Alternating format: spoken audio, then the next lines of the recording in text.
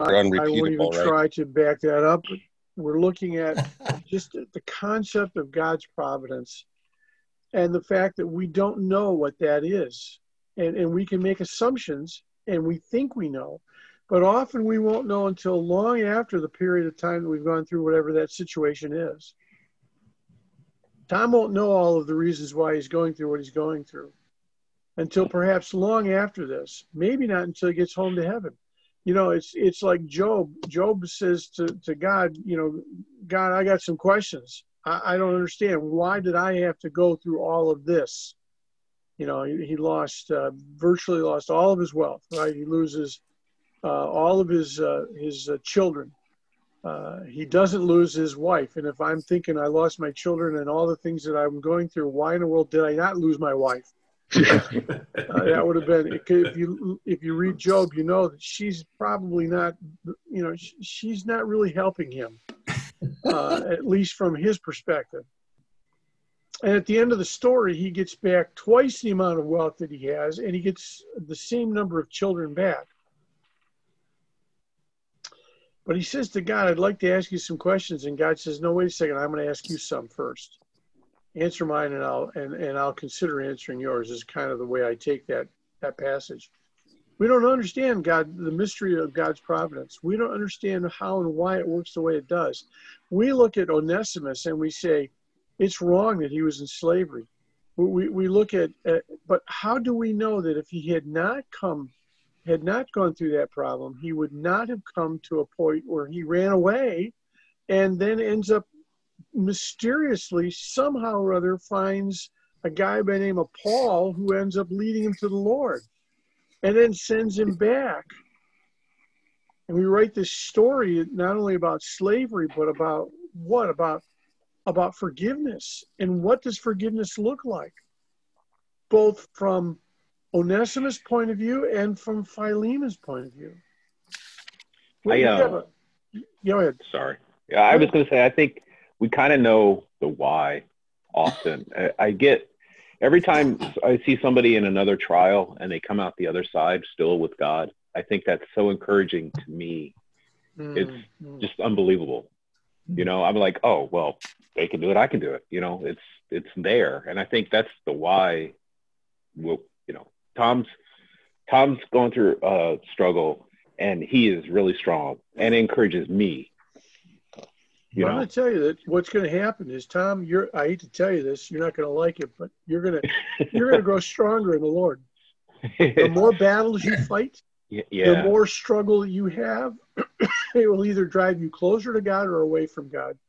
And at the moment, it appears that it's driving you closer to God.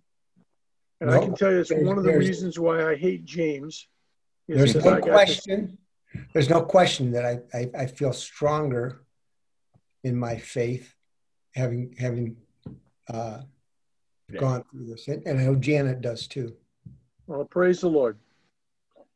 And I think that one of the things that we look at is that we look at this picture of Onesimus, this story of Onesimus, and some people have tried to make it a parallel with what Joseph went through. In fact, we've been talking about Joseph at Kensington and about the knockout punch, you know, how to take a punch, et cetera, et cetera.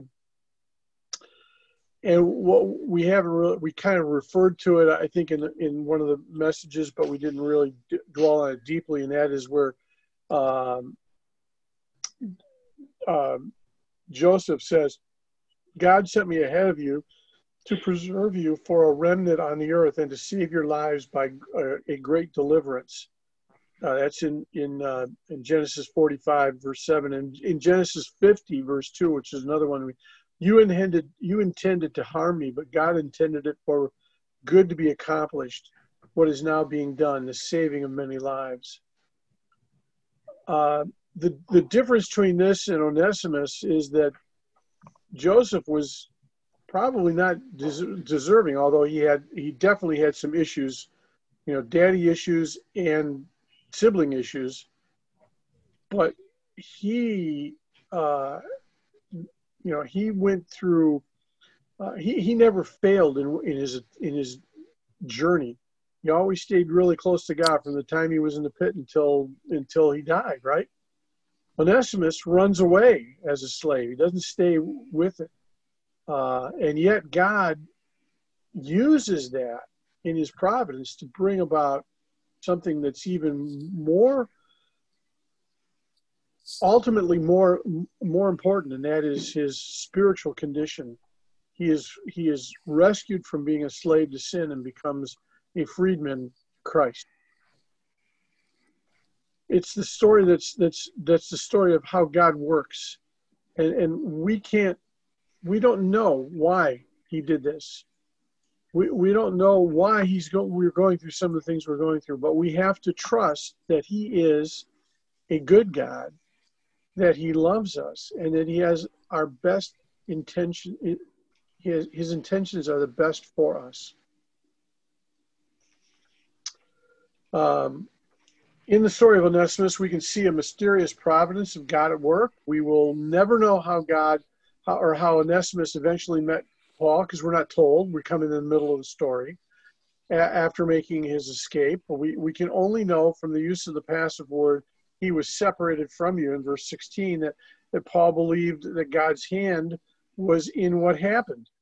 The escapade, it turned out differently than any might have expected. Do you think that Onesimus expected to be sent back? You think he wanted to go back originally?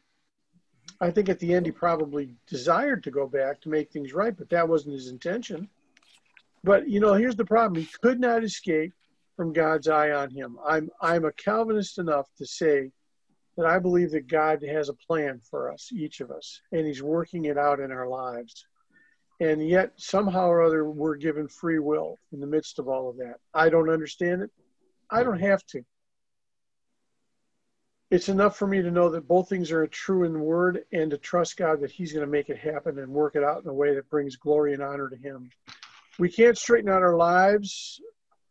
We can't straighten out the lines in our crooked paths of lives, but God can.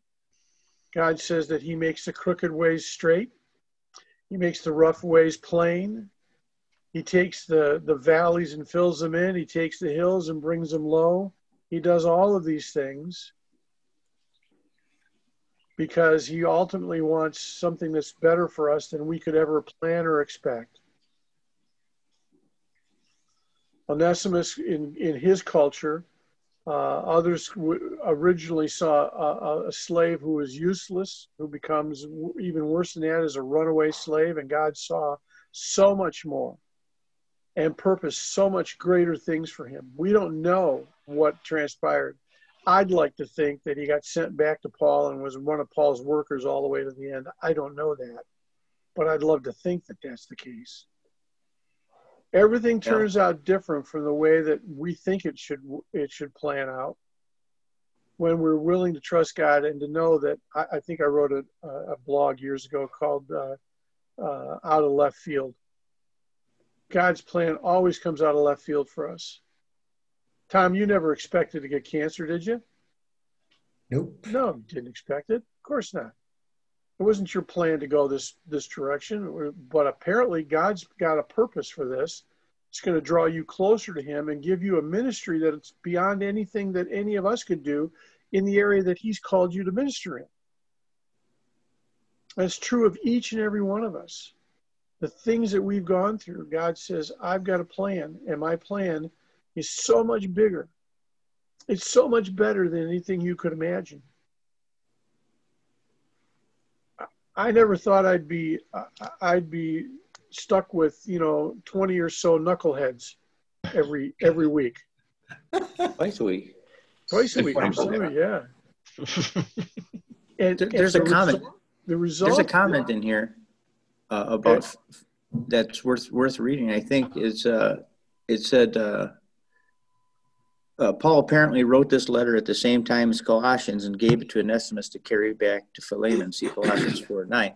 So he was carrying the book of Colossians most likely. I mean, What do you think that was worth if you were to sell it today? So he was a pretty rich slave, but he didn't know it. Yep. Not only was he carrying God's word in the form of Colossians, he was also carrying God's word in the form of Philemon. Right. Yeah. You're right. So God has this amazing plan that I don't understand it. I'm pretty sure that if I did, I wouldn't want it, because I wouldn't want to go through what I have to go through. It's the way that I've talked about in Philippians. All of us want the power of the resurrection. None of us want the fellowship of the suffering. The only way you get the power of the resurrection is through the fellowship of the suffering.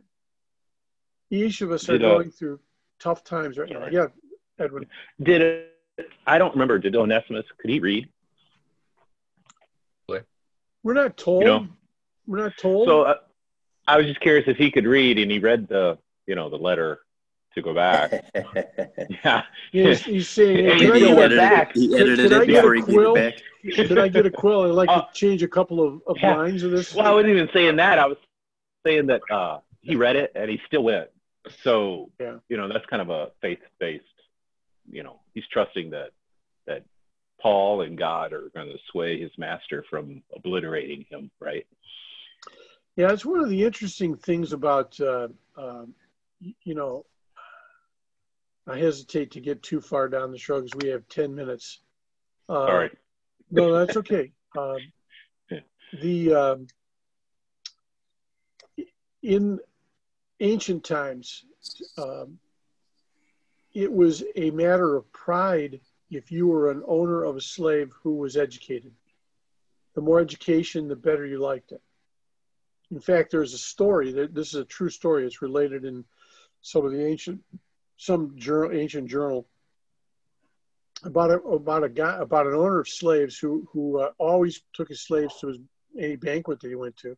He had some that were very well versed in philosophy and etc. And he would require them to feed him lines so that he could say it out to the the group, so he'd look smart. It reminds Joe Biden?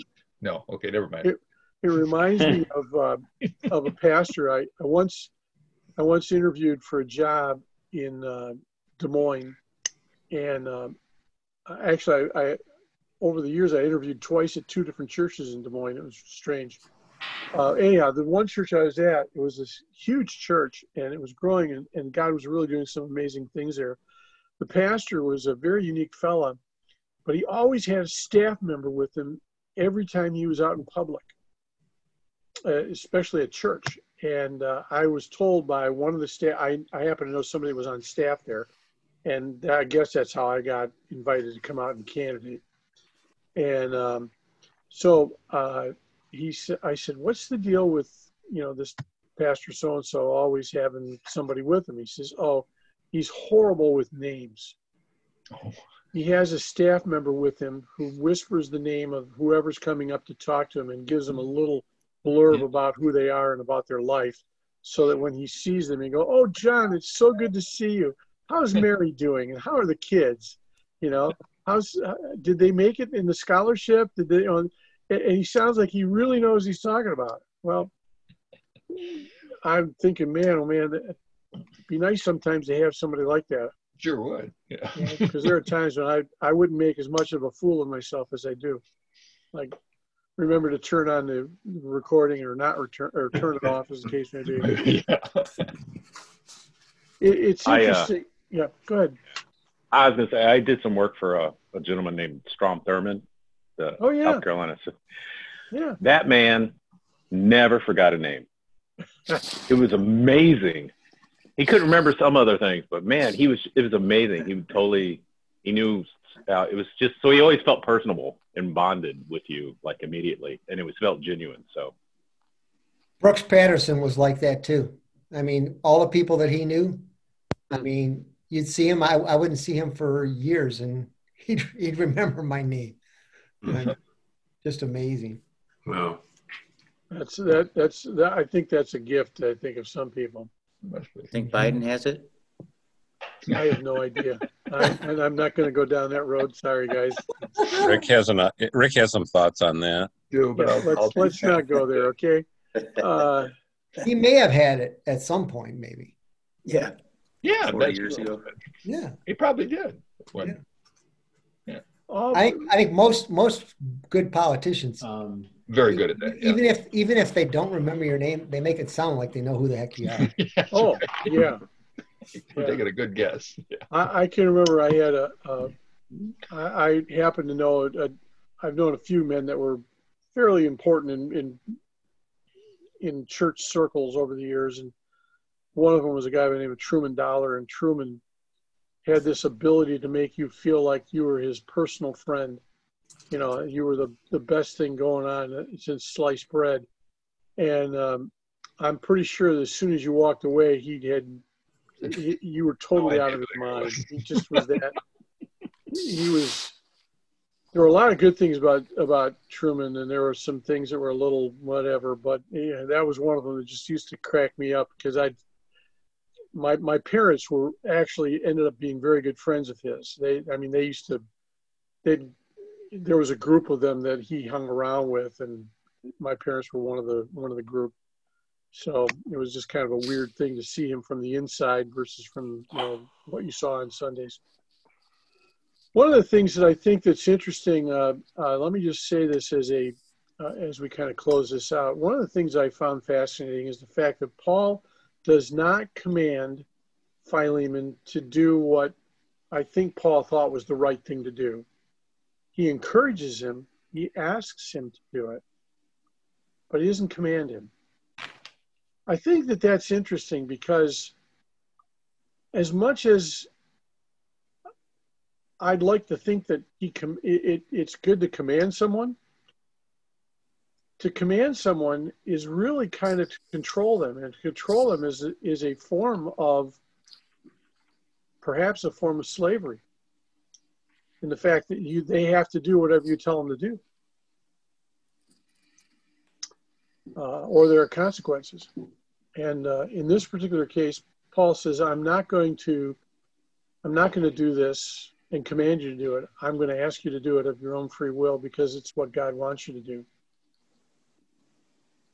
That's a tough thing to do in our lives, especially in the lives of our kids.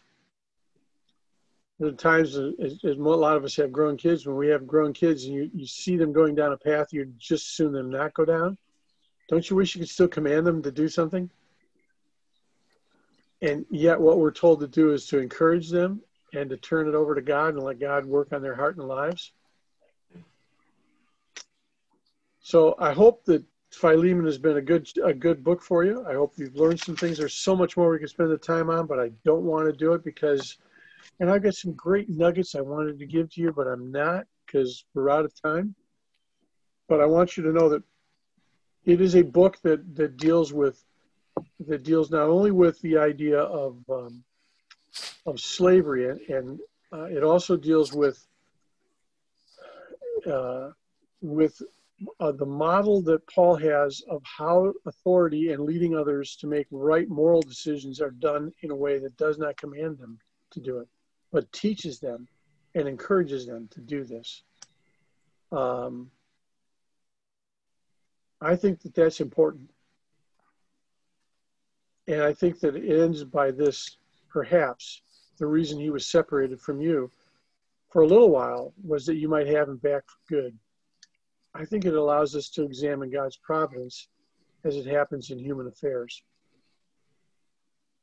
Well, I hope that Philemon has been a halfway decent study for you. There's so much more we could do, but again, like I said, I want to make sure that we have a chance to prepare our hearts and lives for the coming of the Savior, both as a Christmas thought process, but also for me, it's the process of thinking about the fact that he has promised he will come again.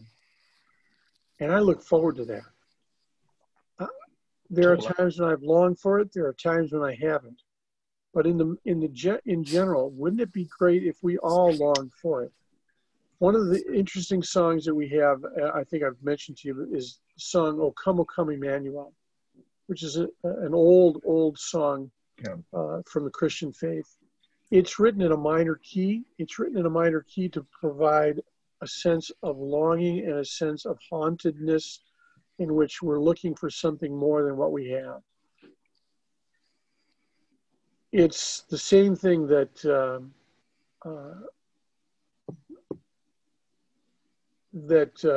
the people of, well, frankly, that the blacks experienced in slavery, where they longed to be free. They were looking for freedom. They were looking for a better way, whether it was going to be here in this world or in the next world. They were looking for something that would give them purpose and sense and a longing, a deep longing for that.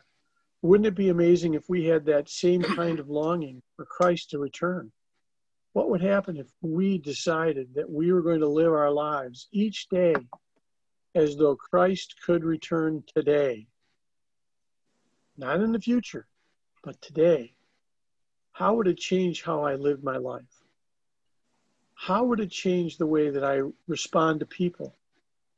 How would it change the way that I live my life with my family, with those around me, with my coworkers, with my dig friends and family? That this day could be the last day that, and Christ returns today. How I long for that day sometimes, and other times I don't. I think I've told you this. I'll tell it to you as we close. I was engaged to be married, and I was looking forward to my marriage. And someone asked me about Christ's return. I said, I have no problem with Christ returning. I'd just like for him to wait till at least a day or two after I get married before he returns. There's a couple of things I'd like to experience before he returns. Just saying. Somebody will be that way someday. There's Yeah, that's true. a few people and I'm like so that. glad it's not going to be me. But it's not too. That's like the worst proposal I ever heard. It wasn't a proposal. It wasn't. I didn't tell my wife that at the moment. Someone asked me about You it. say that, I don't mind you Christ say that to your returning, just not fiance? today. Yeah, come on. Gives me 24 hours. Things not to say on your wedding. Well, yeah, there's a lot of things you don't say on your wedding. A lot of things you don't say when you're married either, but, that's beside the point. No, it's right, including. So next week we will be in Advent. I will be sending you some stuff. There'll be some readings that possibly might be a daily reading. It's up to you if you choose to do it or not, Sure. but we'll talk about it in the coming weeks. Also, Thursday, for any of you who haven't figured it out, Thursday is Thanksgiving Day. And we're not going to have our Thanksgiving or our Thursday discussion. So, Even if you only have one person with your Thanksgiving dinner. if I'm really good today and tomorrow, I'll come up with a list of questions to send you. But I don't expect for you to be online and talk to me on Thursday. So, in the meantime, Happy Thanksgiving, everybody. Yeah. Happy Thanksgiving to all of you. Good Thanksgiving, everybody. Yeah. Have a safe and a fun one. For those of you who have to leave, God bless. Take care. Yeah. Take